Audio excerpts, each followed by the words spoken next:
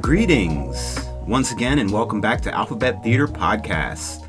Please make sure your tray tables are up and your seatbelts are in locked position because here we go, ladies and gentlemen. We're on an airplane. We are on a ride and that is for darn sure, good sir. Anyway, this week we reviewed the 2004 Jim Carrey movie Eternal Sunshine on the Spotless Mind, and I really almost just forgot the name of the movie right there. Also known as Total Recall 2: The Inceptioning. Wow. Yeah, I'm just putting it out there. Not a bad description of the film, to be honest. I would call it The Truman Show and Requiem for a Dream's horrible child that you want to forget about. See, mine has a happy ending there. Well, did you watch the movie? I said my title has a happy ending. So, right off the bat, this I guess I'll go into it. The movie is about Jim Carrey as a man who... See, it's difficult to start it off because they don't tell you. Okay, they sort of do. How about we try and go in chronological? Yeah, I think Okay. we should probably approach it from how the movie presents it, which is the Joel is shown to us as like this depressed guy on a train. And my first note is weird train music. Is he depressed? Actually, I wrote that down. It's very cartoony music. Yeah, it's very strange music. I don't know what the direction was for that. And I only wrote depressed because he calls off work suddenly, and like takes an immediate trip to some place he's never been, and is walking along the beach talking about his failed love life. He actually monologues about how all of this is out of the ordinary for him. Yeah, and that to me is somebody who's not in a good place. Yeah, so that's true. I think he's at least presented to us as somebody who's having some trouble. Yeah, sure. And he goes as far as to say that he has a lot of trouble with women. He can't even hold a conversation. Well, actually, that's We jumped into this a great point. A bit far. I mean, who are we? We are a man. No, who are we? We skipped our introductions. Oh, shit, yeah, we did. So we just jumped right into do we the just movie, keep right? going? We just jumped right in. we all forgot who we were. I don't know who I am. We're having an existential crisis right now. We won't get right back. Did anybody notice the van outside their house last night? Or I did. Actually, And there there was was- a van outside. and there my was house like last night. Sharpie on my forehead when I woke up. I don't know. It was very strange. Yeah. Is that why it took you longer to get here? Yeah, You were so- watching all this Sharpie Where off the your hell did forehead? this go?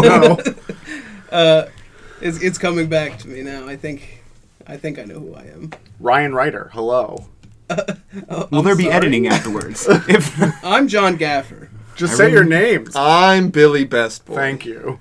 And I'm Davey Gravy, the world's worst host. I apologize. Or best host. Yeah, I mean that was a great bit. Remember when we all forgot our names? Just Great. like we're going to hopefully forget about the movie we watched. Unfortunately, it's what a Heyo! podcast forever. No. Sorry, I thought that was a great time for the heyo themes and whatnot. So anyway, we meet this character, Joel. Joel, who immediately states why is it that he falls in love with every girl who smiles at him, then proceeds to get on a bus and not fall in love, or try his hardest to not fall in love with the girl who's flirting her ass off with him. I think that's specifically to counter that point he's making to himself. Is like, why do I fall in love with everyone? Oh, this person is basically throwing themselves at me, and I'm like quick to fall in love. I'm trying to fix this about me because I guess he sees it as a flaw. This Well- is out of sequence, I guess. Just a quick question. Where does that come from? Which part? The idea that he falls in love with every woman he looks at. Because It's this is supposed to be literally- I think immediately it's just after a he's character had development. his... It's like a just. But like, isn't this don't- right after he's had his brain wiped? Yeah, I'm under the impression that maybe this is residual, like... Yeah, Well, I he think had he's a whole something life left in his before. brain. Yeah, I think he's still He had a kind of in whole a life before haze that. from Okay. his I mean, like. even at the beginning of the movie, And he was in another Right, he was relationship with just out of Naomi a before he. relationship, yeah. Oh, met okay, yes, he does Clementine. get into that. Right? like Yeah. even with his brain erasing, the first thing he thinks about is he could just get back with her. Right. So it's still pretty fresh on his mind. Okay. So this man who says he's a creature of habit and easily falls in love decides to break his habit, hop on a bus to Montauk and decides to also break his habit of falling in love easily with girls. But then he gets on this bus, and him and this girl start talking and flirting, and feels like they're awkwardly having conversations that they've had before, but they don't realize that. Like, that's the immediate vibe I got without knowing what the movie was going to do. Right. I actually wrote down, they erased each other. That's what it was. That's why it's weird. You wrote that, like, before you even got through. That's my like sentence. My first sentence is very cartoony music. Then they erased each other. That's why it's weird. All right. Well, interesting. This is so. There's also a scene. Right, we're first introduced to her in the diner, right? Because doesn't she order coffee and she's pouring? Technically, we see the beach scene first. He's on the beach, and he says sand is overrated, and it has that whole thing. And she's on the beach there. Oh, is she? Yes. Okay. And he sees her, and I think he leaves, and then I'm guessing she also decides to leave because they end up on the same train. Okay. Well, they're waiting at the train station. I remember. So I only know that. I remember that she has in the diner at least. Yeah. That's where we're first introduced to the idea that she's an alcoholic. Yes. Because she's the first thing we see her doing is pouring like what looks like rum into her coffee or whatever. Yeah. Which he doesn't seem to be super put off by. Yeah. Which I mean, I feel like the thing with this movie is at some point like you're like rooting for them to get back together kind of, but then slowly as facts come out you realize that they're really not good for each other and they probably shouldn't be together at all. Yeah, actually she's like a lunatic, alcohol, like off the wall, like unmedicated something, like she's got some mental health issues, and he's I think clearly depressed for most of the movie. Right. And like it's very textbook. She is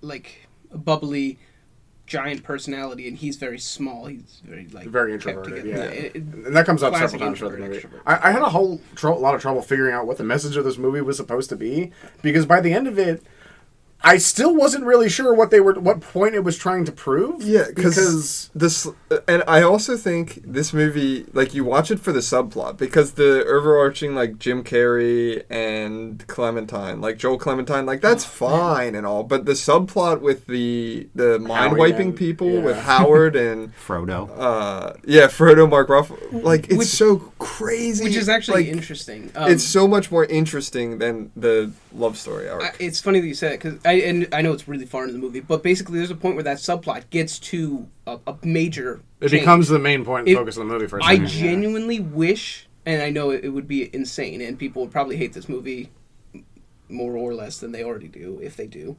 But I wish they had just stopped the Jim Carrey and Kate Winslet part of the movie and just gone fully with this like new. They like there's a few minutes there. There's like maybe the last 20 minutes of the movie kind of does do that. Yeah, it is. Like, I feel like they also don't wrap it though very well. Not really. They don't wrap the subplot well. Right, They wrap the subplot. Yeah, right. The subplot is left open on. But it's a great. I agree. It's a great subplot. I just wish they had like I don't know. I think it would have been an interesting movie to just end with that part, and we never got to go back to. Like, and it's just unknown if they end up together, and I think that would be a good ending. I honestly feel like without the subplot, this would have been insanely boring. I couldn't have made it. There's no. I mean, without that subplot, the movie is like largely just a walk through what is basically a broken relationship. Yeah, and it's not.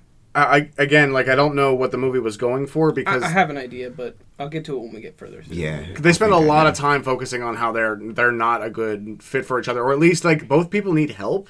And like definitely. Neither of the people are the person to give the other person the help they need. Right. And neither of them approach their problems in ways that are healthy. It's reasonable for both of them to think that the opposite thing would help them. Like, I think maybe she thinks his calm and chill and like slow life would bring her down, maybe. And he would think, oh, she's going to excite his life. Actually, it's brought up at one point towards the very end. Yeah. He says like...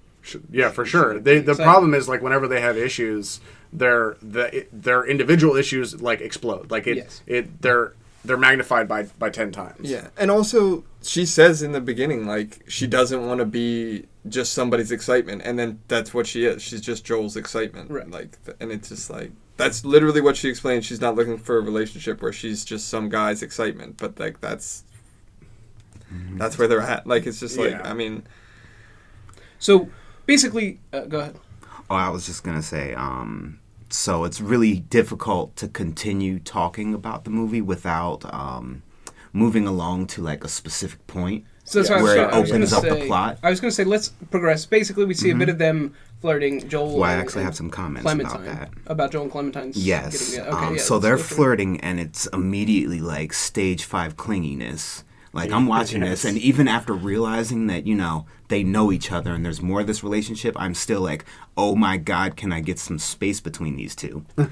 At what point in time she says, "I'm gonna marry you."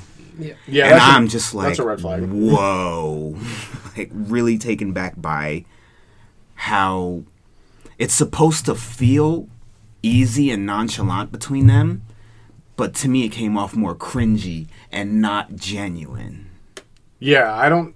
Yes. So it felt more like the first time two people are meeting each other and they're just going all the way to stage. Well, it also seemed like Jim Carrey was just kind of like not passively taking advantage of the situation where like you shouldn't be encouraging that kind of behavior.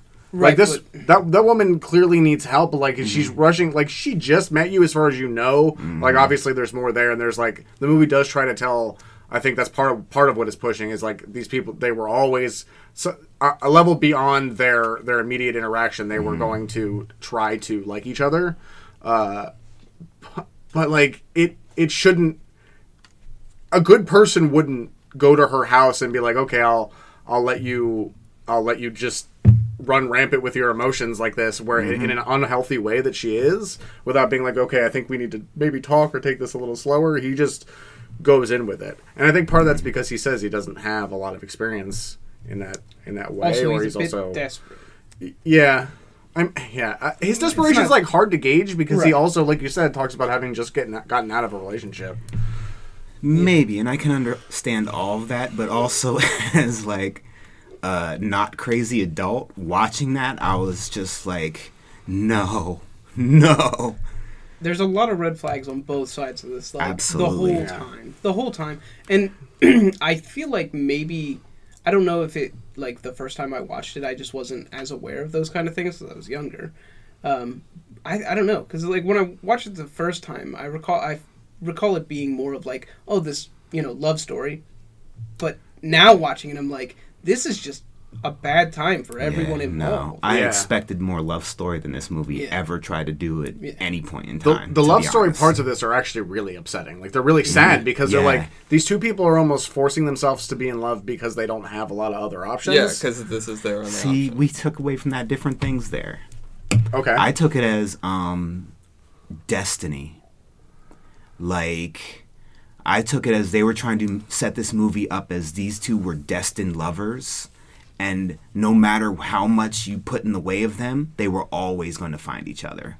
I think I agree with you, like that was the theme, but it just like it's hard for me to like agree with that theme when they're just like everything that happens between the two of them, you're just like they shouldn't be in a relationship. This is stupid. I agree. I think that was the theme that they were trying to go for, but in execution, it came off cringy. So I interpret it, like, I do agree that I think that the movie was trying to portray that they were going to end up together no matter what, but I took that, I interpreted that as less as like a destiny's, like, they were both destined to be together but more of like even removing their memory and their past history together, those people's like genetically, they like just the way that both of those people's personalities were, that any time they were going to interact, no matter what, even if they didn't know each other from anyone, as soon as they saw each other, it was already too late. Like that was it was done because they were just I guess it is a predestination to want to interact. Yeah. Okay. I'm sorry. Yeah, I'm trying to move us along to at least get basically we get all of that flirtation. It ends basically. He drops her off. He drops her off, and a character is introduced. Walks up to the window and says, "Do you need help? Can I help you?" Is it like, what are you here for? Yeah, basically asking a question, and us as viewers don't really understand who this guy is, why he's asking these questions. But the way it's framed, it's like he's got more information than we do right now. Absolutely. Okay, so where does that take us? Which I wrote. Frodo's a freaking weirdo. Yeah. And then I wrote, this is going to get real dark / depressing real quick. So at this point in time, he's had this interaction with Frodo and he leaves. And Frodo starts following him in the van. Yes. And he knows he's being followed, but does nothing to protect himself. Right, which There's again, no scene where he takes an extra block. There's no calling the cops or going to a police station. He's just like, oh, well, hum-dee-do-dee-do. And as viewers, we don't understand why, but initially. I feel like there's There not even a is- good reason. there is a good Oh, reason. okay. Because He's had the procedure, and they're following him home to finish the procedure overnight. And he knows this because he signed up for the procedure. Right, that's right. But we, as We a just viewer, don't know you don't know that at Right, that we moment. don't know that yet. So you're yes. But he's already had the procedure This done. is okay. So I think we're getting confused because this is. I'm pretty sure there's a time cut in here between these two scenes where when they go to That follow is him true, home, because this isn't the even scene the with beginning of the Frodo movie. Well, this is coming the up to him in the Yes. car Is is at a after different point. is way later because that's after they've already had both their mind wipes Yeah. and have met back up. Frodo is dating her actively. They've gone to the lake. She's freaked out. Come back and has That's later in the movie. The bit No. Chronologically, it is later in the movie, Yes, but in okay. terms of the Yes, timeline of this yes, scene, yes, it is after Yeah. or is before this. Yeah. She's going up to her apartment to get her toothbrush and Yes. is coming back down to stay the night. Right. When they're first introduced, he drops her off at her apartment and he goes away with her phone number. Yes. And calls her, and then Right. there's more stuff. But this particular, there's a time cut between when Frodo. I think when Frodo says, "What are you doing here?" and then leaves. It's Elijah Wood playing this character named Patrick. Patrick. Yes, we're gonna here for Frodo. always him going to be Frodo, Frodo. yeah.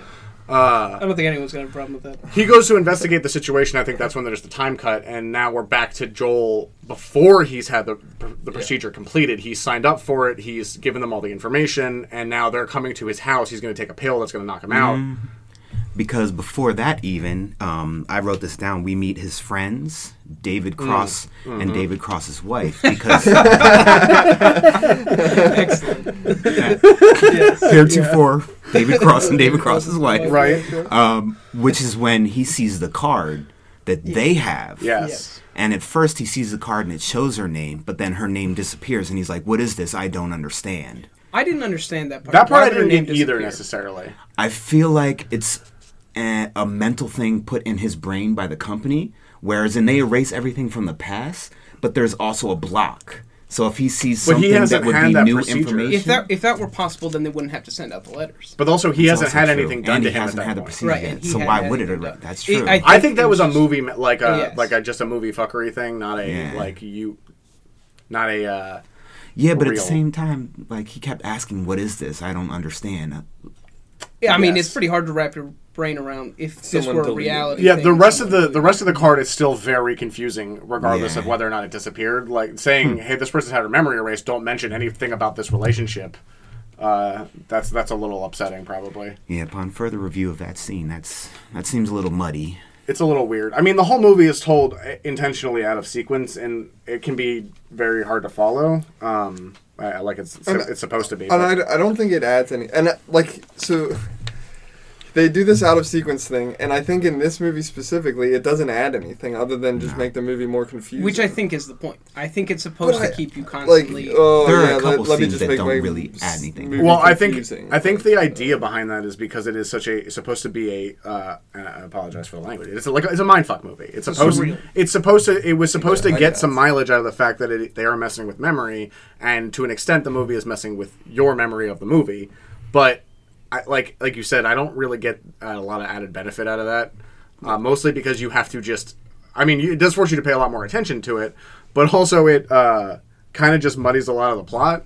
Especially. Go ahead. Well, also, especially right at this point in time, they throw in a strange argument between David Cross and David Cross's wife. Yes. And it's just a really weird, like, why is this even here? Like, they just argue just to show up that they have a messed up relationship. And I don't know why I got this impression, but I got the impression that they also have had the procedure in their past to erase something that they couldn't get over. Or maybe they were talking about it. Maybe that's what the argument was about. Possibly. I mean, that would make sense in the fact that how would they even have information about this? Like, Right, people yes. don't just come across this on a regular basis. yeah. That's the other thing about this is when Jim Carrey finds out about it, he's like, he actually says to them, this isn't real. This is not a real thing. there's no, like, the movie does not spend a lot of time getting into the logistics of how this company came to be, how it operates in, I don't even know where we are. Is it New York? Yeah, it's New York. How they operate, like, how they advertise. Yeah, like how they've pulled in what appear to be college dropouts to run the machinery. Many people, because they were talking about Valentine's Day blowing up for them. Yeah, they were running a. So I also wrote this down. They were running a pre-New Year's Eve special where they said that they like that deal. That deal is now over. Yeah, this is our busy season, and it's like so they've clearly been doing it for a while. Like it's obviously and it's like. It's not super established how they're getting their money either necessarily. Like, are they running insurance? Like, your insurance cover your brain wipe or like? Yeah, and they didn't. Cost is also not. I don't think cost it's not is really specifically. We only see one person go through the procedure, really, like from beginning to end. And it's Jim Carrey. It's Joel's character, which is where we are now. He doesn't pay. It doesn't seem. It doesn't seem like it. The doctor just walks him in and is like. Well, the doctor also seems like he's trying to cover up for what might be a malpractice thing because of the fact that this guy who was never supposed to know about the process is now involved in the like. He's not supposed to know that the person that got mind wiped, right. And now he's being brought into this weird scenario. That's why I think it's insane that their idea of like extended cover up and telling people that part makes no sense. Why would you have hard copy like of any of that? That's a good way for it to get found out. Also, I think you would tell people before they had their mind wiped. Like I feel like you would send a letter and be like, "Hey, she's going to have this process done." Like the person getting the process should tell the people. Like I'm like doing this for go my around betterment. and talk to them. Yeah, I'm doing this to forget this thing, this traumatic event. It's almost like I feel like not that you should get consent signatures, but like I almost feel like that should be part of their like you have to confirm that everyone in your life is cool with this too, because this is going to end up messy for the company. You'd have to imagine like Jim Carrey can't possibly be the first person who's had a backlash to this process. I don't. So this brings us because we're talking about the process, but he gets the card. And now he goes to this building where he finds out that there's a process where you can have someone's memories erased from your mind. He's realized now that his ex Clementine has done this to him, and he wants to do the exact same thing and remove her from his brain, which now opens us up to talk about all these weird memory plot points. But at this point in time, there are some lines while he's there and some actions. Like while he's at the place, I wrote, "This process looks terrible. Very Clockwork Orange-like." Sure. I'm not sure I would want to go through that. And the doctor says to him, "This is technically brain damage, like a night of drinking." No worse than a night of drinking, is what he said. Yeah, no worse than a night of drinking. And I've never thought of going out drinking that way. Yeah. I feel like he could have used some better wordage than that. But that is kind of the way people do it now. Like, in a world where you don't have this, that's what they do, right? Yeah. Just go out, get really hammered. Yeah. I mean, if a doctor told me that, I would have some serious reservations about continuing anything we were doing. Yeah, it was like explain it to you as controlled brain damage. It's like, maybe not. Not a great idea. Oh, and then you walk in and it's this tiny little room. It's a very small office in like an apartment building. Yeah. And, I don't know. I'd have probably checked out at least 3 times during this process, but They explain to him that they're going to do all this stuff to him, and then they're going to wait till he goes home.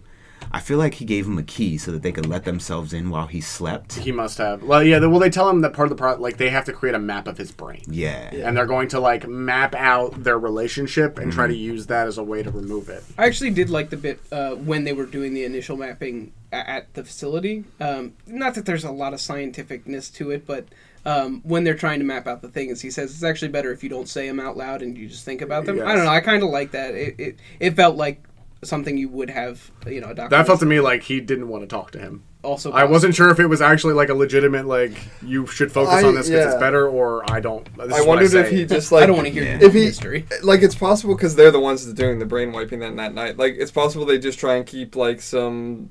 They don't want to be personable with this person that they're erasing the memories. Sure. Because that would make great sense not to get into personal relationships with people you are doing this process to. But that would be a huge violation of trust and efficacy, and I would agree with that. Yeah. Which leads us into our next point. I mean, because so then they're at his house working on this process. Sorry. Yeah, I like to think that, skipping ahead a little bit, that everyone working for Howard has had this process done. It'd be funny. Like I think it's true though. Like I think all of them. I think ethically you almost have to, so that you have deniability for some of the things you've gotten away with. I'm not convinced that there's enough. They seem to have 2 people who run the machine plus Howard. because they didn't. And that chick who wants to. Yeah, and she's the Kirsten receptionist. Dunst. She's a receptionist, so like their backup was to call Kirsten Dunst, I think, right? Mary Jane. Yeah. I think she like that's who they call him, the receptionist is the person to like come in and I mean she's also like. Well, That's before we for go separate there, reasons. Yes, there are that's some true. lines that happen while we are at the apartment. We meet Mark Ruffalo, whose character I don't remember. I want to call him Dr. Banning. What was his real name? I don't remember his name in the movie. They don't say it a lot. It's But gets said a lot less immediately, than everyone they're else. like doing this job, and Frodo's handing out beers between the two of them. And I feel like they even kick on a radio. Like, it seems like a party, not a professional job they're doing. It doesn't seem like they have to be super hands-on. Like, the computer's doing a lot. Well, it's also slow. It's a slow burn too, because when they start, it's Mark Ruffalo mostly like doing they're just work, chilling, like, and drinking, Patrick's just like, like one beer. confessing that he's like he's a slowly terrible revealing person. that he's a piece of That shit. he's a Yes. fucking pervert. Absolutely. Like, Yeah. weirdo. Like, Jesus. So It at this gets point, weird. Frodo admits to stealing Clementine's panties, Mm-hmm. as well as starting a relationship with her after erasing everything from her Yeah, memory. but what he doesn't admit to is stealing Joel's identity to start that relationship. Like, he has, at one point you see it, he has the bag of stuff that Joel brought with him to get destroyed, and he's just rooting through it like, oh, this will make Clementine happy, and just like, and he'll like quote things that he reads in Joel's journal. Like, it's so Like the shadiest thing weird. you could do Just to real get a girl. quick, because I think we have glossed over it. It is something big to the movie. It's when they do the bit when they're first meeting each other, when Joel and Clementine are together, and they go out on the ice. Right. Yeah. That's a huge part to the movie. It's a big part to their relationship. And one of the first things that we see Frodo use is that. Well, that's not his idea, actually. He That's her. replicates it. Right. Well, That's she her says idea. she wants to go there, and he's like, maybe we should go somewhere else. And he's looking through, and he sees that place and that memory, and uses the dialogue, the exact dialogue Yes. he uses in that situation. Yeah. And I wanted to bring it up because I think that part, it's a major part to Joel and Clementine's relationship, but From hasn't from really come up memory, for us. there are two scenes that are positive, like a positive depiction of the relationship. One is that scene on the lake, and the other is a scene in the bed. When I think it's the only time Joel's like, "Please just leave this one memory." When they're both in bed together under the See, there are a covers. couple times I feel like at the end of the memory, Yeah. in Whisper, you hear him say, no, don't take it. He says that more than once, but that memory he's like adamant about even more vocally, like Yeah. leave it. Yeah. And I feel like at that point in time, he's trying to find the power to, like, he's realizing what's happening and he now wants to fight back. Because I think another big plot point of the movie is the idea of erasing memories, even bad ones, is not a good thing. Oh, like, yeah, for it sure. still takes away you as a person, kind of. Oh yeah.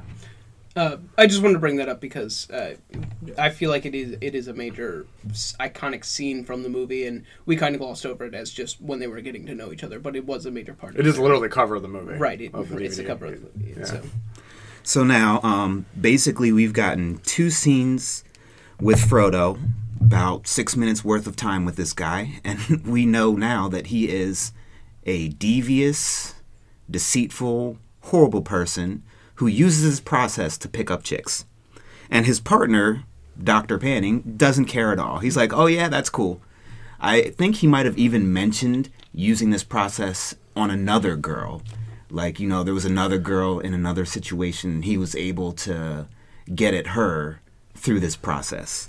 I mean, there's also a scene later where he's dancing in his underwear with the receptionist on the bed of the guy they're doing this job for. Yeah, it gets So, real weird. I Like, I actually was like, wrote why here- don't you just dance on the floor? Like, why are you just dancing on this guy's limp body as he sleeps? Like, that makes it weird. Part of Like, the- it goes from just like, ha ha ha, we're just like hanging out and being playful, to like, what the fuck are you guys doing? There's a man like literally getting his brain wiped right there, and you guys are dancing on his body. Like, what is happening? I think that was just to accentuate the fact that they were both drunk Mm-hmm. and like smoked, like they were both high at this point. Like Kirsten Dunst says like 4 times later, like she's like, "I'm so stoned, I can't. Mm-hmm. Like, how am I supposed to operate?" Yeah, and they smoked like what, half a joint maybe. Right, this is Seemed a different like it. time. The people making this movie Yeah, it was are reefer madness. clearly not knowledgeable. It was 100% reefer madness. They didn't. They went off the wagon. So basically, it's established very strongly that Frodo and the Hulk are both severe perverts. Probably shouldn't have a job where they go into people's homes while they sleep. Like, clearly underqualified for this kind of thing. Like, this is Absolutely. obviously not regulated in any way. Right, yeah, they're just like teenagers essentially. Yeah. They're like playing like Frodo looks like a teenager, so like I just assumed his character was like 18, like 19. I was thinking about it while I was watching. I was like, you can't do, like, how are you going to expect to get away with this? And then the whole time I was like, well, he's going to wake up with no memory, so it kind of doesn't matter. Well, although they reference it one time later where he gives Clementine a glass of whiskey, and he says, I thought there was more in here. Yeah, because they It's drank like all the this only whiskey. time, it's like the only time they reference anything that happened to the apartment. It's funny that you said about her being stoned all the time, because I actually wrote in my notes, unprofessional ass stoner gives good stoners a bad name. Sorry, wanted to put that out there. funny. And somewhere in here, somebody makes the quote of, "Are we the dining dead?" I don't remember. I'm pretty sure it was Jim Carrey who said it. But that line just cracked me up. It's part of a monologue, yeah. I don't like that remember line, when so I wrote it down. I don't remember what the context is of that line, but it is part of a monologue. And at some point in time, who starts referring to her as Tangerine? So, Tangerine, we get it later. Patrick starts calling her Tangerine as part of their relationship, but he's picking that up from Joel's notes. That at some point, Clementine. There's a scene where they're in a bedroom and he makes a joke about it, and he's saying something about seedless and Right. Because she changed the color of her hair Right, to, yes. Orange to match to her sweat. tangerine orange or something. Yes. Something. It was because she earlier had talked about all these different types of hair colors, Yes. like in the movie earlier. I think it's later in the actual timeline of things, but Yeah. Well, at this point in time, they are deep in incepting Jim Carrey's brain.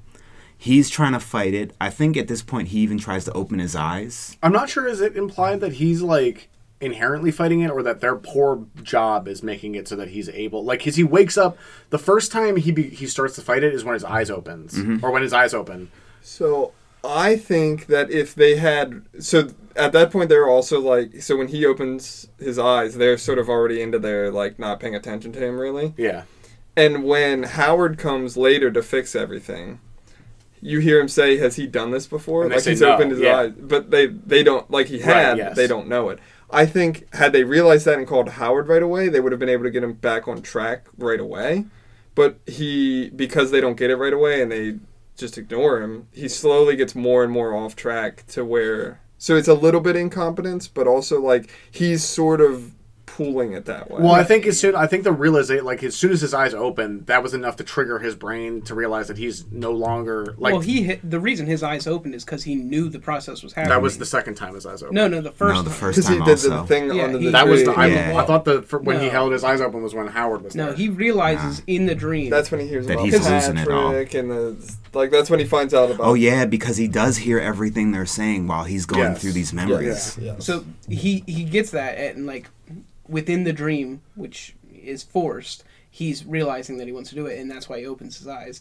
And then he sees the room, which I guess would be like that confirmation to you. Yes. Which is similar as what Billy's saying is like if they had caught it right away, they could have started to get him back on track. But because they didn't, he's now stronger willed within the dream Like, yeah. to fight it Okay. and come up with ideas of how. Which, by the way, the movie. Clementine is helping him, but really he's helping himself. It's just his memory. Right, it's just Yeah. his memory. Yeah. The doctor reveals Yeah. that. Yeah, it's not his as if memory. we needed to I know just that, realized they obviously. kind of pulled a Loki there. A little bit. I just realized that. But then, like, yeah, I just think that Howard probably could have saved them earlier had they realized it. And then, like, that's sort of why it all goes awry. Well, again, they set up that these people were unprofessional and slightly incompetent. Like, Right. the expectation for them to know to get the right kind of help at this point in time. Right, true, yeah. They're too high, drunk, and stupid. Yeah, they're Also, not- it's probably they're not really worth pointing out that it actually doesn't go awry. Like while Yeah, it it does work. does, it works. Like at the end of the day, Wow. Howard does fix it, and he does forget everything. Like But regardless before of the fact Howard that gets there, Jim Carrey... It was going bad. Joel basically finds ways to jump into memories that Clementine's not in a Yes. way to avoid them I don't understand finding why him. that doesn't work. Why him jumping into other memories doesn't work? So it in does the for end, a little while. right? But why, when he wakes up, does he not remember those times with his family and think, "Oh, Clementine was the"? Because they still erased I think them. they were still erasing her from those. They erased, So like, they all that effectively memory. erased a real They memory may have- that didn't involve Clementine Yes, because he because at the beginning of the movie, so you see him in the bathtub, and his mom is singing, "Oh my darling, oh my Right. darling." Oh, yeah, But there's some- in the train in the beginning, Clementine's like, "Don't make any jokes about my name," And you he know the doesn't know the song, song, and he has alright. no idea You're what right, she's you're talking. right, She's yeah. like, "What? I've never heard that song." Yeah, I think in they my life." legitimately just erased those portions of and his memory. that's way sketchier to me. Oh yeah, And oh, I for mean- sure. They can that- erase just whatever they want. And the doctor, the guy, like the man who invented it, the Howard, right? He should be the guy specifically to be like, I'm So not going to. this is what I'm saying about he erased all their memory. Imagine he has the power to erase any memory, right? Mm-hmm. He gets these people, he hires them. He could just erase every memory they have before he doesn't. working. I mean, for I don't him. think he has the power to. He does have the power to erase memories. It also requires weeks worth of prep work Yeah. and and cooperation. They have to sign up for it. And like I think like it's more because they have to make the whole brain map before they can start the Right. process. Though he does have those. But if you're gonna syringes. erase all of somebody's past, you don't really need to worry about a brain map. I guess that's true, but I don't know. I very highly doubt he erased all of the past of the 3 people that are working for him.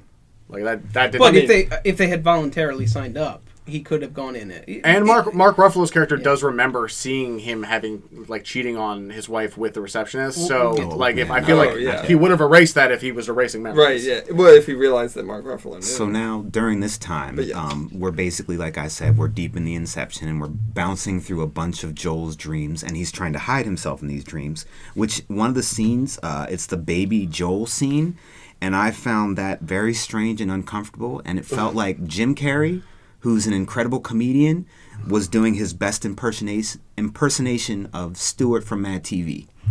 I don't know if you know the yeah, show it or the wasn't. character. Yeah, so it did But feel it's like, that. here is the moment where we let Jim Carrey be a little bit Jim Carrey.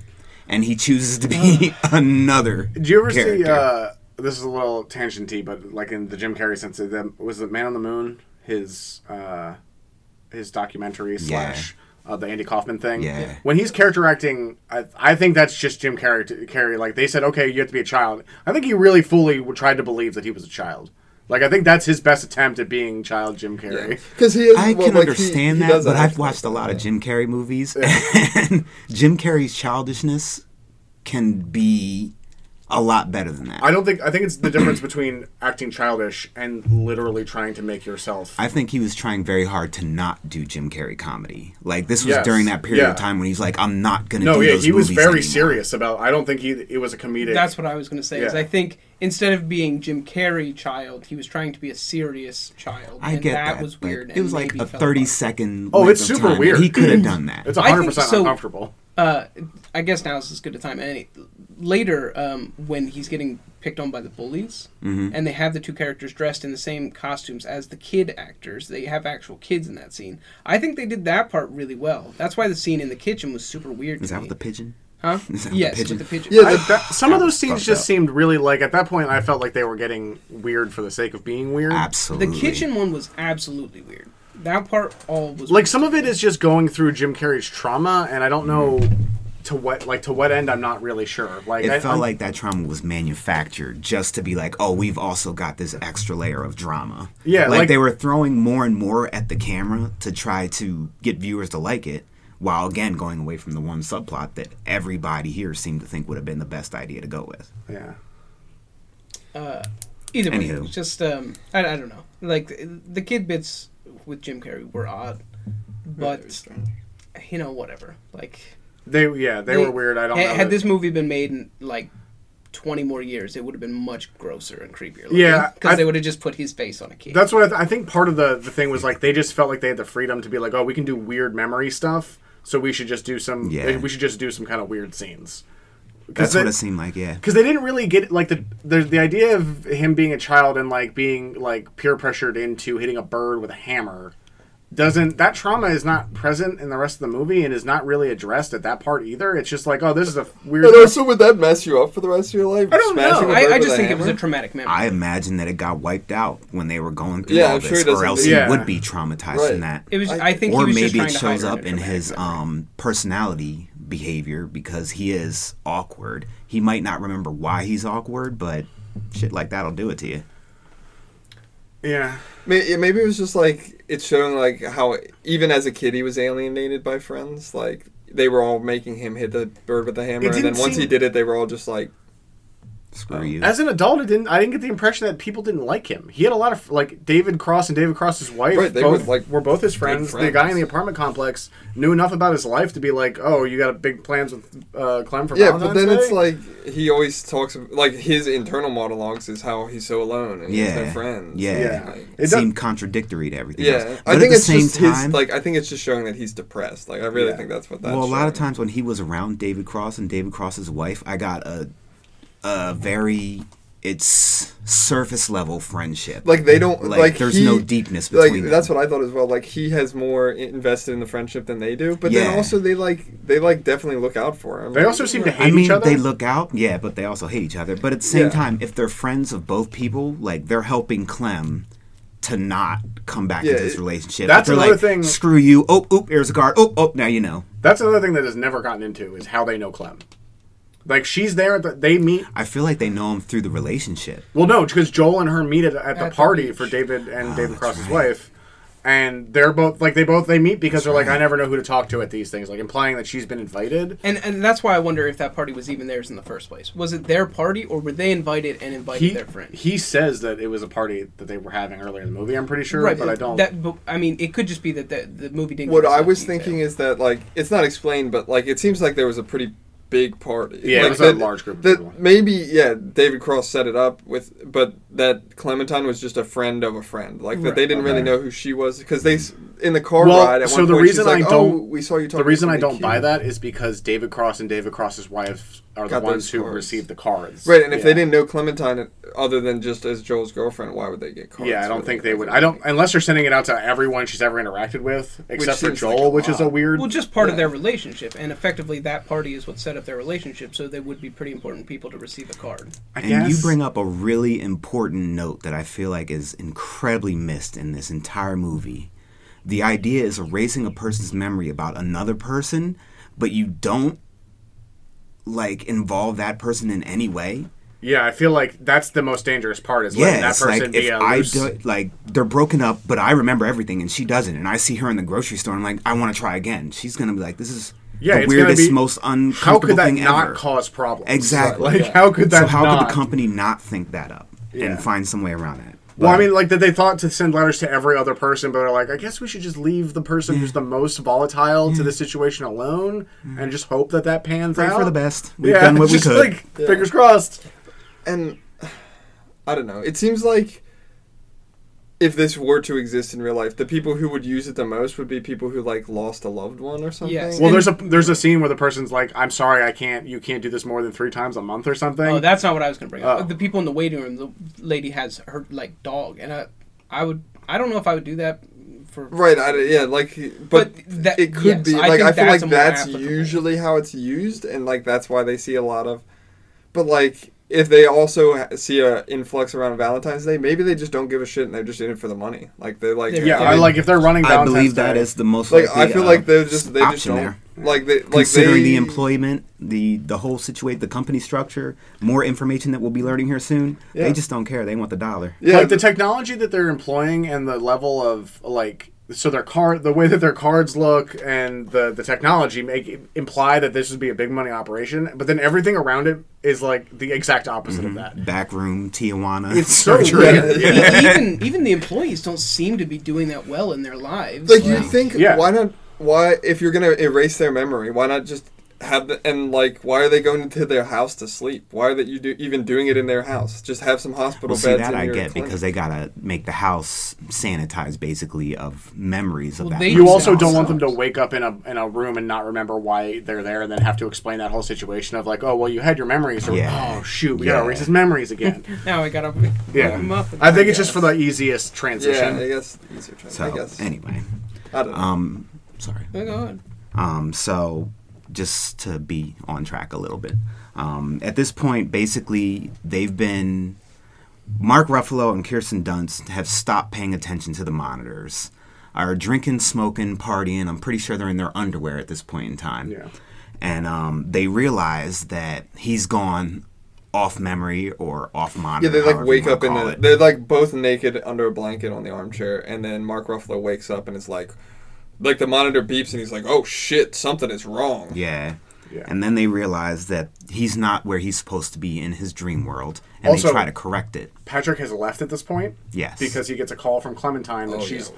freaking out because she's having like an identity crisis. Yeah, she's having an adverse reaction to having her brain process. wiped. Well, I think Yeah. also being introduced to Patrick, who is like Using the using memories these she's things, just like separated. literally using the triggers she gave to them to erase. He's now using to make inroads with her, And oh yeah, Causing and all it's kinds of screwing up her confusion. brain super hard. definitely messing up her Yeah. brain. Yeah.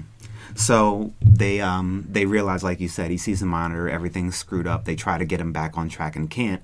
And this is when Mark Ruffalo calls their boss. And this is when Kirsten Dunst is just like, oh my God, I'm so stoned. Oh my God, I'm so I don't want to see stoned. me. I don't want him to see me like this. And it's just like, You start wouldn't to get the just impression. leave?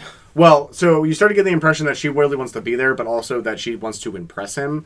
Yeah. And there's a scene that's only for like a half a second. The first time we see her, she hangs out in his office for just a second too long, like trying to be like, I'm involved in the process, but isn't. I think, and what's interesting is the fact that you call it that is interesting, because to me, every time I watch it, even though I know the end result, I still think that that's sort of like a weird flirtation with Joel, because the movie kind of sets it up a little bit. Oh no, I Just thought in the beginning, just in like when they're at the doctor's office, she seems way interested in Joel, but really she's not interested in Joel. She's yeah. Well, I took Yeah, I it's took against that the as I didn't process. even take that as her being initially when that happened. I didn't take that as her being interested in Howie. I took that as her trying to not be a receptionist, like wanting to be involved in the process and Yeah. like work it above her station. Right. yeah. And that's all. I just thought she was trying to get a better job. Yeah, because up until they start getting high, every time she talks, it's basically, how she's starstruck, basically, with the process.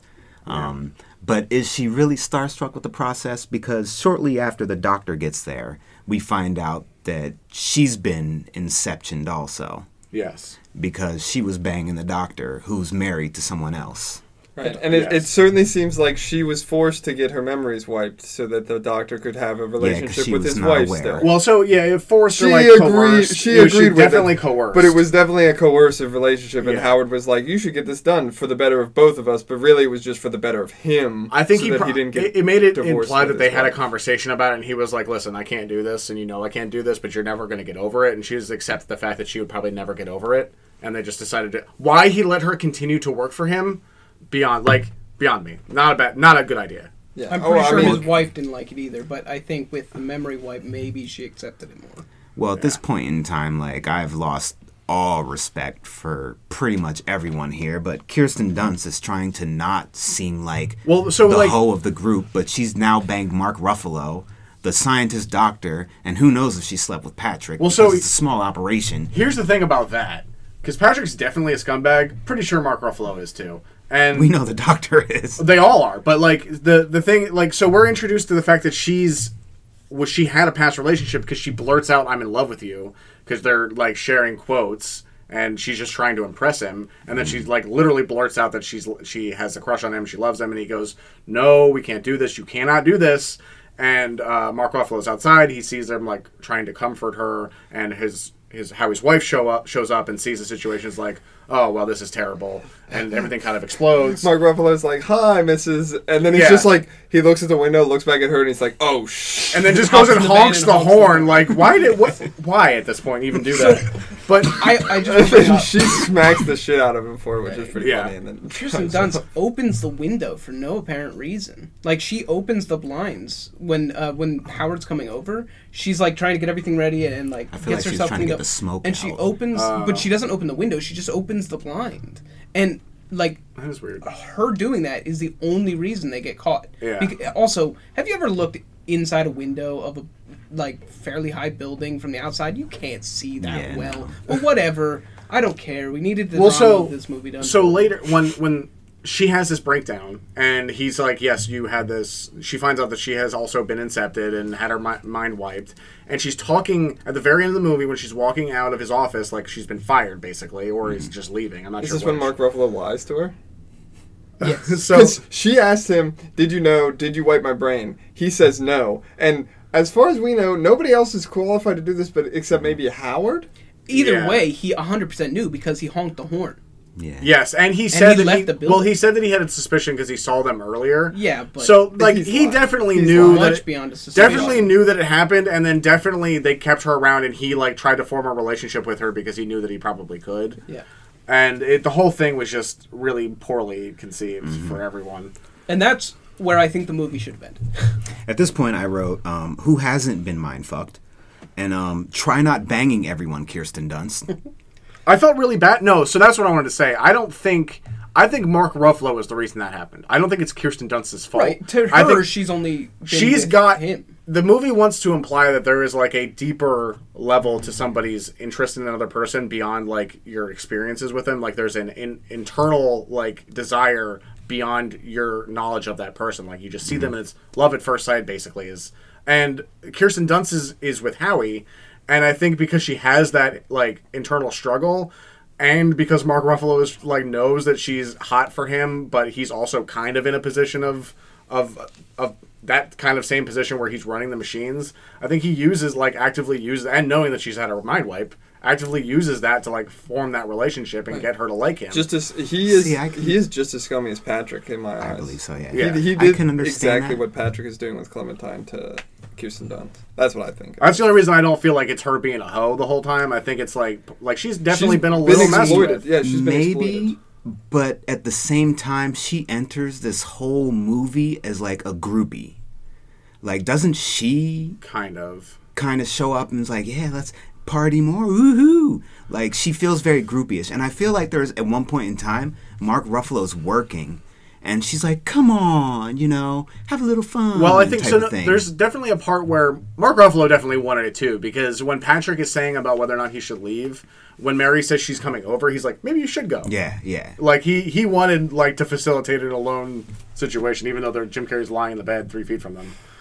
But before it went down that road, he did, like, try to maintain a little bit of professionalism. I'm Yeah. not saying a He brought lot. the alcohol. He brought the beer. Between him and her. Between the He sure. tried to maintain it seemed like he wasn't about doing it to her immediately. Yeah, she's the one It who seemed like skipped to she the put whiskey. that in his brain. Like, all of a sudden, like, he, shaking around him, and Yeah. shots start pouring, and then all But of I'm a sudden sure it's like, oh, it yeah, definitely we can do seems this. like they've done this before. It also seemed like part of it was like, okay, we have to get him at least to the point where he's on autopilot. Because Yeah. he does work for a while, and then at some point he's like, hey, he's on autopilot at this point. It's mostly fine. I don't really need to care about it. Yeah. We also, I don't know if we want to talk about, I do want to talk about, like, when he's running through his memories, the movie does, it becomes becomes a pseudo-horror movie. Because they try to mess with the imagery of, like, the first thing we get is Elijah Wood's head never turning around. Like, you just get the back of his Yeah. head. And then it starts to mess with people's faces because, obviously, they're deleting the memories of them. And then we start to get really weird and creepy stuff, like Elijah Wood's eyes just on upside down. Yeah.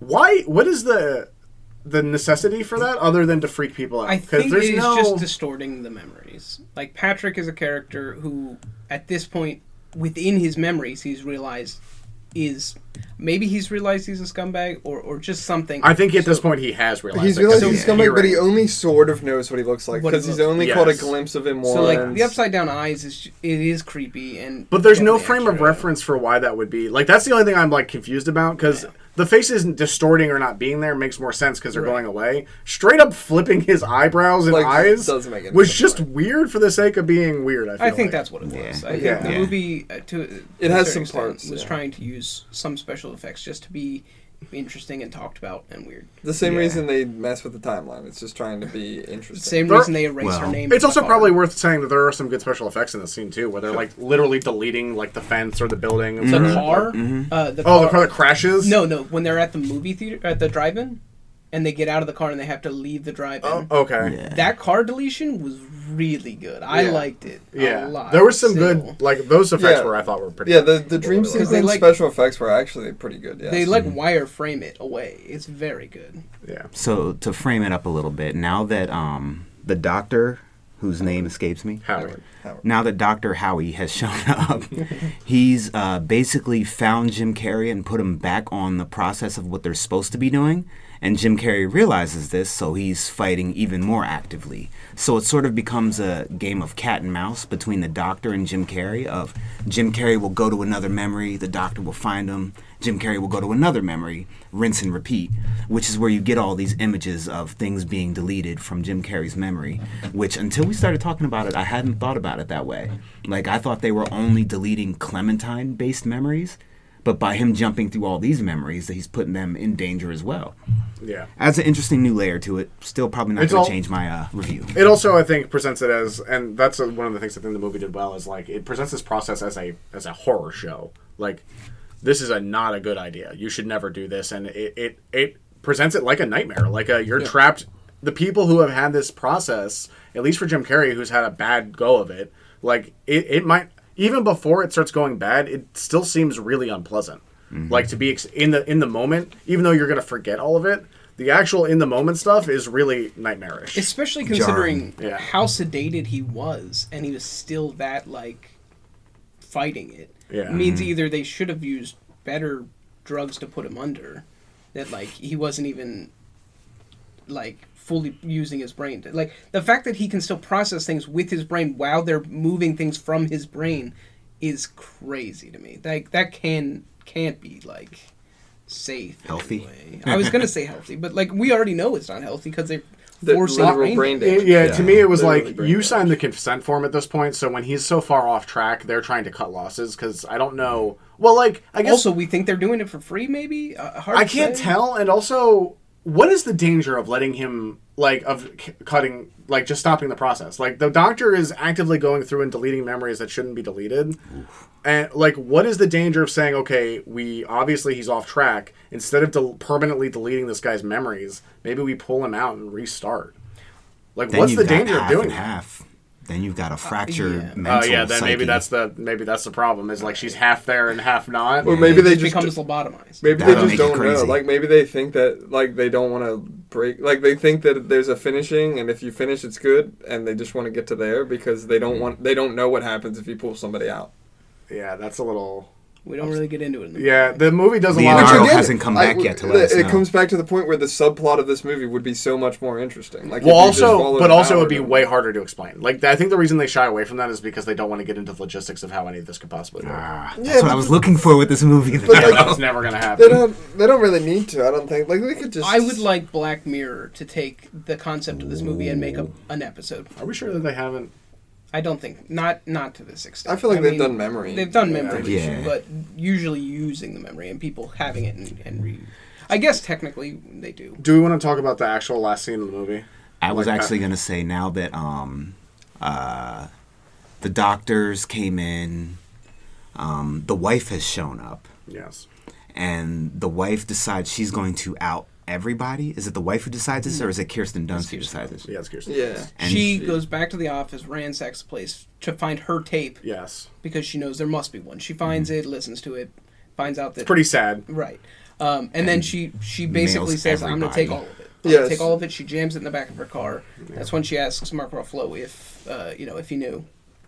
And... He says no, but he had suspicions, and it seems unclear. Like, it's not... Which I think he was honest about. I don't think so. I think he was honest about for the most part. Obviously, I think he did know. I don't think he was even close to honest. I think he was full-face lying. I am willing to bet that he, in that scene, didn't know that she listened to the tape and that his voice appeared on the tape while she's explaining about her. So she went out there with a trap and asked him...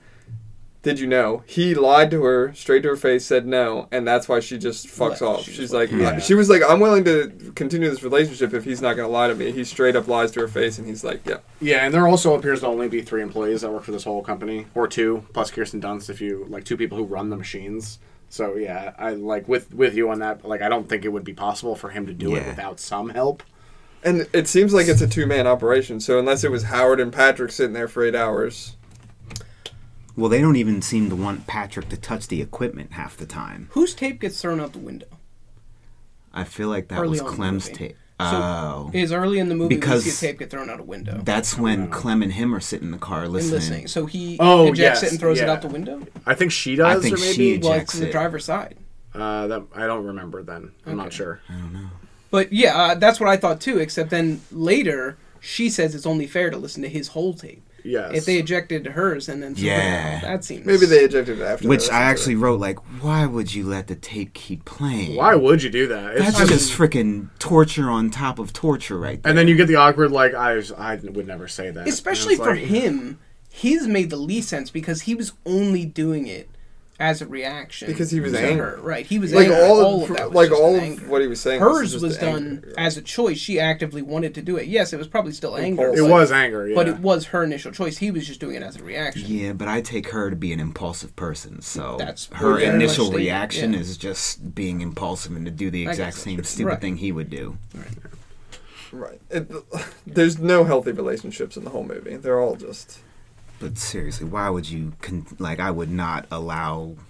I wouldn't want to hear it. Is there anything else we got to tell about the story? Anything else we want to get into? Yeah, I mean, I think the ending, which is Okay, the go tie-in to the beginning of the movie, which Go ahead. is they are both mind wiped at this point, Yep. and the movie culminates with them meeting again and finding out it's basically the beginning of the movie. Like they meet again. They form their relationship. The scene that we saw in the beginning is supposed to fill in this gap here, where now they're like, okay, we're dating, which leads us to the Frodo thing, which leads her to go in to get her toothbrush, and then she comes back out with the tape, and that's when the tape thing happens, and they go back to his house, or I'm sorry, he actually leaves and finds his tape and finds out, that the whole thing was... And she follows him. She home, follows him. basically. She goes to his house. Yeah. Yes, and I think she I actually runs guess- into the.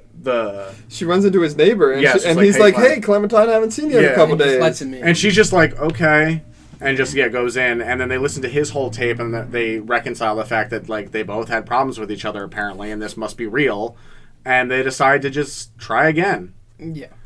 And you see them, at the end, like on the beach. And that's kind of the end of the movie. Is like the whole subplot is all of those people are screwed, essentially, because Kirsten Dunst has ruined the business, and her life basically, and Howard's life, and Patrick's Howard's creep, marriage. and like they're all terrible, and David Cross and David Cross's wife are fine. it's fine. Are they could be. though? And then we're like the message of the movie, I guess, is like if you're meant to be with somebody, you're meant to be with them, even if you're terrible and abusive relationship. Like even if there's a million red flags, just stay with them. I disagree. I think the message of the movie is like, even after a breakup, the thing most people probably want is to forget it. But I think the message is saying that forgetting it isn't going to help you get past the person. Yeah. I think that's what the message of the movie. they also didn't learn anything, though. They didn't, but that's But what that's because they forgot. We're Like, taking I the message think away from the movie. ultimately, like, if that's the take you're going That's with, what like, I'm going with, it just seems weird because like why would they end up like the idea that they should get over it and then continue to date each other, where it was a toxic, like the way that Joel reacts to some of the things that Clem does are like straight up, he's an asshole, Abusive. They're really 100%. What I'm saying He is says about wow. just effectively go their F relationship. them. Their relationship at the end is left open-ended. It'll probably go through those same processes and they'll And break up. end in the But same this way. time, they won't have a memory thing to erase their mind. They'll have to do it like the rest of everyone else. Sure. And that's what I think the best takeaway from the movie is. Like, I don't know. like there's no way around your problems. You just have to like right. sure, Like, but well, the best way to get past a bad relationship isn't to have it erased, is to just do the process. from it. Go through, go through the steps, get past it the right way. Not Sure. have it erased. Don't take the easy way out of having it erased, or getting drunk and thinking that's going to help you get past it. Totally. Like, that's all I'm saying. That's what I think the best takeaway could be from the movie. Because otherwise, everything else seems really dark and not good. My final note is actually beach in the winter. What the hell is wrong with these people? he does say that in the beginning. He's like, beach in February, Joel, way to go, or something like in the beginning. oh the yeah when beginning he's like monologue. walking through. Anybody have any quotes? I do have one. I've given you. When they are, it's a flashback scene to when they snuck away from the party and they broke into that house on the beach, and they read everybody like they're Clementine's like reading the people's names like today we're gonna be Ruth and Henry, and she goes, I prefer to be Ruth, but I'm flexible. Yeah, That was a good line. that was pretty funny. It's a good quote. I'm happy you both know it. Yeah. Also a good quote. I mean, Did anyone write down the quote that has the title of the movie in it? The Alexander Pope one? No, Yeah. I did No. not. The Pope. Oh Alexander. my god, it's so pretentious. It's like, that is the most pretentious shit I've ever heard in my I mean, the entire first life. one she reads is also pretty pretentious. All of because them are. pertaining Yeah. to what they do as, Yes. a movie. Yeah. But I think that's the idea, is she was finding ones that go associated with the things she's doing, with memory. And She's also trying to find pretentious, heady quotes to impress Howard. She had a as part book the- of quotes, of Yeah. course she does. Yeah, that's really what it comes down to. Yeah. Did anyone have it or no? No, I didn't. I was going to write it down, but I didn't care enough. I also. No. I mean, I do actually have it written down, but I don't feel like reading it because I don't care enough. Like you said, I found it It's pretentious not- also. It's very- really not even Why that don't you- good. Like, well, I don't think it's I'll that include good. John's Read the reading quote. of the quote at the end of the podcast. don't. So make sure to listen through the whole way to hear John's reading of the quote. I'm sticking around for that, folks. Yeah, me too. Don't miss it. Do we want to get final thoughts? We're getting I think close. we've got. Yeah, any other final thoughts on it? I think we're ready for ratings. Ratings, I yeah. guess we'll give ratings, probably. Let's do this. Who wants to go first? I'm still not sure what I want to rate this movie. All right, then I'll happily start us off. This was my pick, Eternal Sunshine on the Spotless Mind. I was looking for another movie to get in my head and give me, thinking things. Sort of like... Brain feelings. Brain feelings, I like it. Write that down. Sort of like Doctor Strangelove did for me. Yeah. And immediately, this was underwhelming. It was obvious. Now, I think I expected it to go for a little bit less obvious, more of a Shyamalan type of thing. But they basically set it up immediately, so you know what you're getting into. So I checked out pretty quickly on that. And then they invest us in the subplots, the other characters. And then I picked back up in it, and then they sort of flounder with that. So I'm going to go ahead and give this 2.5. It's viewable. I'm sure there are people out there who will enjoy it. If it were on TV, I wouldn't absolutely change the channel immediately. But at the same time, I'm probably never going to watch this again, personally. Yeah. Right. I give this movie a 2. I've always not liked this movie. I've seen it a few times, and I've never enjoyed it. I think it's mostly just a sad movie. Like, it's just sad. The whole thing is sad. And then, like, it's supposed to, like, it ends you off on this happy note, like, they get back together. But it's still sad because they're in a terrible relationship. And it's never going to last. I apologize, Billy. No, it's okay. I knew it was going to be like, I heard you, like, pick it, and I was like, oh, no. But, yeah, so it's just not... I don't like it. I don't like the movie. I give it a 2. Like, I don't recommend it to people. If people ask me if, like, oh, should I see this movie? I tell them no, for the most part. Because, like, and it's overrated. People, like, if you look on IMDb or Rotten Tomatoes, like, people give this movie, like, really good ratings. And it's undeserved. Yeah. Yeah. Undeserved is a good word. I can go next.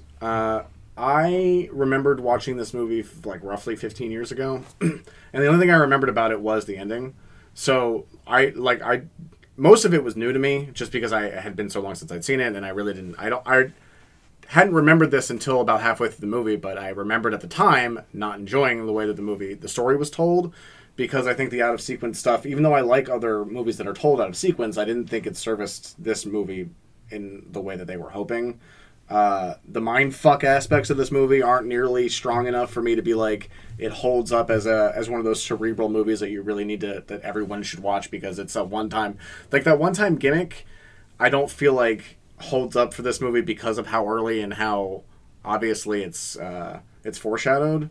So it comes down to it just being a long stretch of scenes going through a broken relationship, feeling sad, and then coming away from it at the end largely feeling sad. Like, there's not a lot of redeemable qualities about where the story goes. And John, I liked your perspective on it of like, it is equally as unhealthy to erase a relationship as it is to remain in it, to not learn from it. But at the end of the day, we're still left with two characters who shouldn't be together, who are like going to have to go through this all over again and waste a large portion of their lives. And every other character in the ancillary subplot is equally as messed up. So it's just kind of a feel bad for feel bad's sake at a lot of times, and I feel like that led me to a 2. It's a 2 for me. I'm giving it a 2. Yeah. I think I'm also going to give it a 2. I think everyone's basically talked on any of the points I would have hit. Like, for me, the movie's just... It's almost annoyingly sad. I think also the time that 2004, while it wasn't that long ago, and also was long ago, depending on how you feel about time, I just think a lot as a civilization. I think we've come a lot further on relationships, and I think people know, like the fact that immediately we can all see the red flags and know that this is a bad relationship. Maybe it's because we were older. When I first seen it, when I first saw it, I was much younger.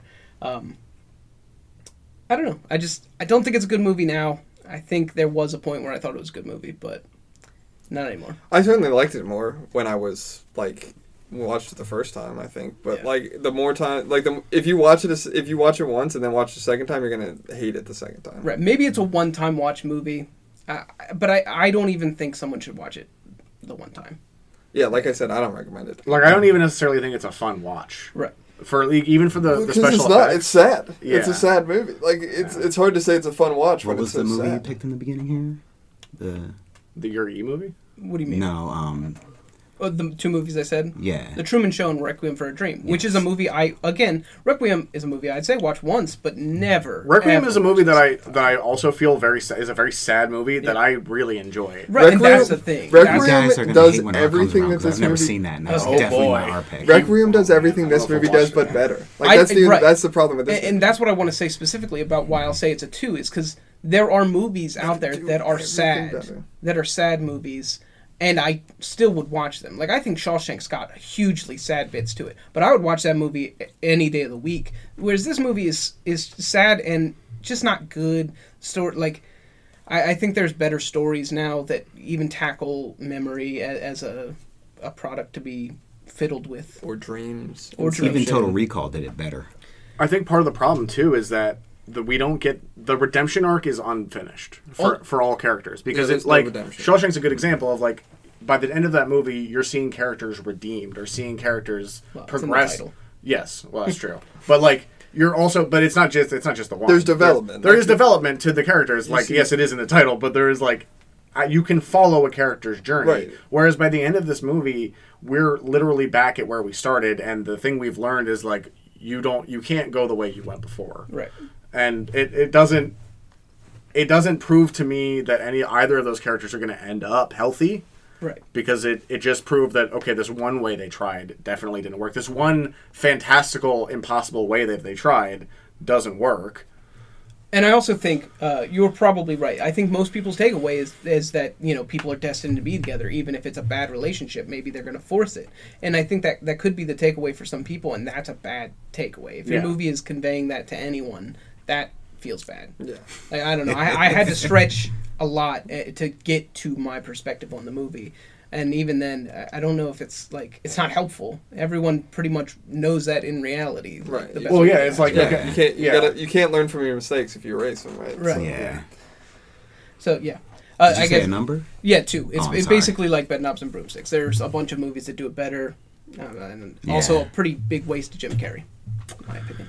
Yeah, Absolutely. I feel like Yeah. he was trying to like show his acting chops or something here, like just showing that he can do dramas or like showing that he's not just this I goofy don't know if character. he can though. I don't think he. Yeah, I mean, I don't think. I wasn't put off by his acting at any point. Right, I feel like that he wasn't could've the been- issue. I just think at the time, 2004, Jim Carrey was still pretty big for Yeah. It could have been anyone. Like you could, Right, you it could have could've been, replaced. yes. You could have replaced that character with anyone. with the amount of monologues. It could have been Brad Pitt. I mean, shit. then we wouldn't have had to So- have that Astra. That brings us to Bad the action. end of our review for Eternal Sunshine on the Spotless Mind. We are now going to prepare for next week's viewing. I'm sorry, we got to do it. We got to say it. All right. I'm going to say it only because you smiled about it. No. It's Eternal Sunshine of a Spotless Mind Oh. is the actual title. I'm sorry. That's I just had to correct it on the podcast No, one time that's because I feel like people are going to yell at me. Who cares about those? I'm the one, Davey Gravy, who got it wrong. I picked the movie and said it wrong the I entire doesn't- time. It doesn't deserve to have its title I remembered usually only properly. say Eternal Sunshine. I don't even Yeah. say the Yeah, rest of it that's actually because- what we should be calling it. We're just going to call it It doesn't I don't matter know. anyway. Eternal Because Sunshine. none of us like the movies. It's also, Yes. yeah, like you said, I doubt I'm never going to watch it. No. I don't understand why it's so highly Sand is rated. overrated. I don't. It's way Really? We're just one every week. That's actually from this movie. This is probably I consider this I one of the hate sand. most overrated movies I've ever It's seen. everywhere. Like everybody, people online talk this movie up all the time. Like you'll see it on people's lists of movies that everybody should watch. I guess and I'll throw it in a just dumb it just doesn't make any little sense. extra thing. There's like a bunch of the stuff on the internet. There's people who have huge theories about this movie, and I think you were bringing up, when you saw Doctor Strangelove, right? Seeing some of the YouTube videos of people discussing some of the deeper meanings.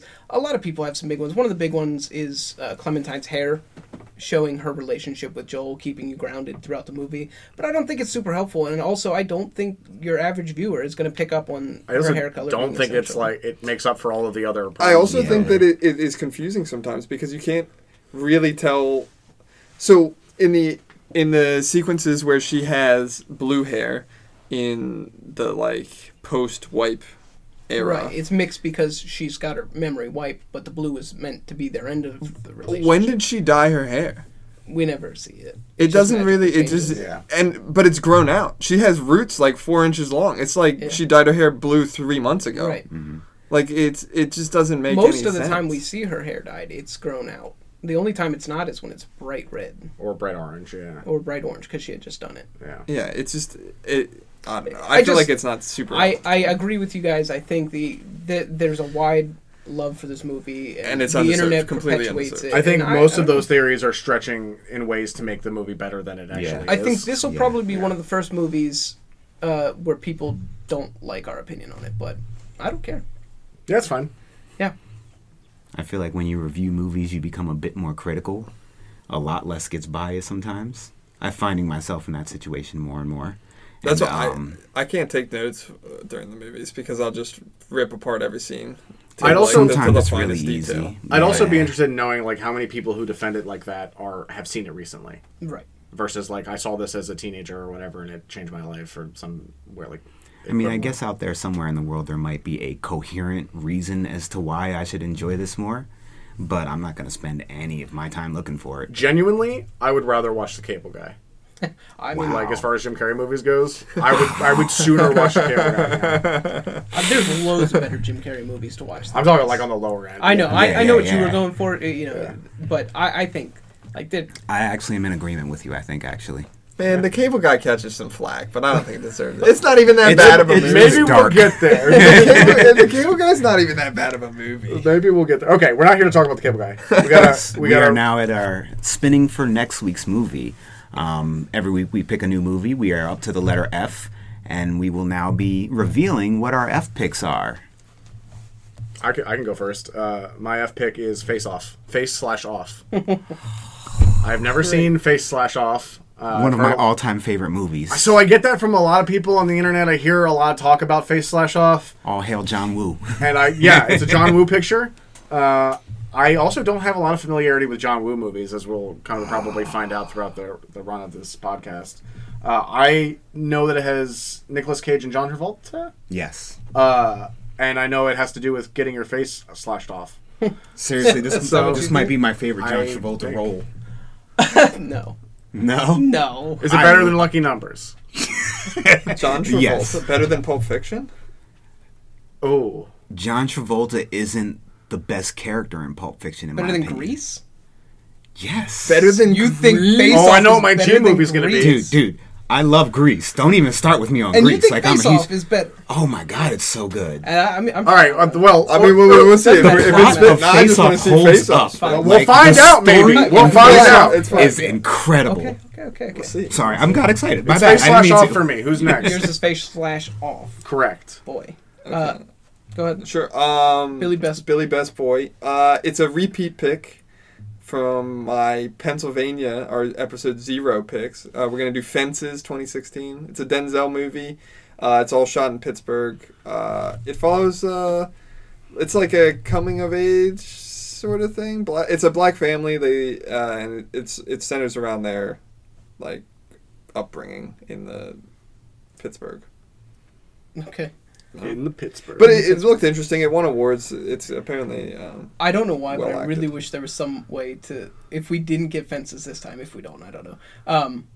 For you to pick it a third time, like you just really want to watch this Just movie. really, and it's funny because I don't even know if I really want to watch it. I picked it mostly because it was filmed in Pennsylvania. Right. And now probably we've gotten to don't. F. My I don't P know if it's movie any is good. Fences. I've seen it. PH You've seen it? Fences. Yeah. Fences It's with the kind of PH. long. Yeah, I imagine it's long. All right. You want to go? You want me to go next? I'll go. It's really because John stole my pick. go ahead. All right. My F movie is Fantastic Mr. Fox. I don't know anything about it. I don't know anything about Fantastic Mr. Fox. Do you know? Okay, well, it's claymation, much like Isle of Dogs, and it's It's a not Wes Anderson. claymation. It's not clay. Is it stop motion? It's Is stop that what motion. we're looking for, maybe? I mean, It is stop motion. All right, don't say any more, because I genuinely don't know anything about it. I didn't even know it was Wes Anderson, actually. Yeah. I Yeah, it's a forget Wes that. Anderson film. That's all you need to know. Okay. All right, and finally, my I'd call pick it for the claymation. F movie is Fargo. Oh. Okay. All right. What's our bargain bin movie? Oh, boy. The Bargain Bin movie, as always, comes from us from Rotten Tomatoes' Top 100 Worst Movies of All Time. And for this week, it is The Fog. Excellent. Who's in the fall? I can only imagine it's just a 2004's bad version of The Mist. Or... It A is, lot of people say 2005. that, but I feel like they just haven't seen The Fog because everyone just went and saw The Mist. I feel like The Mist isn't that good, so like... Oh, I Mist love is The alright. Mist. Rupert You like Wainwright's I enjoy that 2005 movie The Fog, starring Tom Welling, Maggie Grace, Tom Welling? Selma Blair, and Kenneth Welch. Ugh. Which one is this the Stephen King one or is The Mist? No, that's The The Mist Mist. is Stephen King. This is at 4% on Rotten Tomatoes, so that's our bargain bin. For There's no way this... All right. And now, the big spin. Here we go.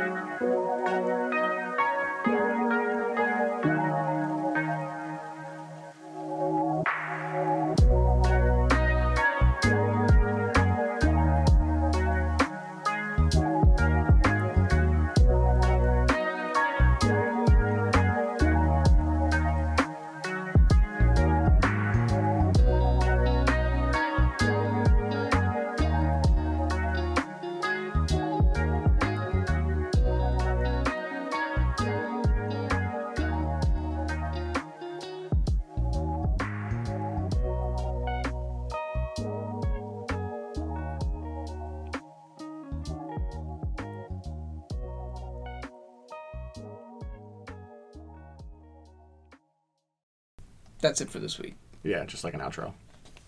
I really want to do Porky Pig.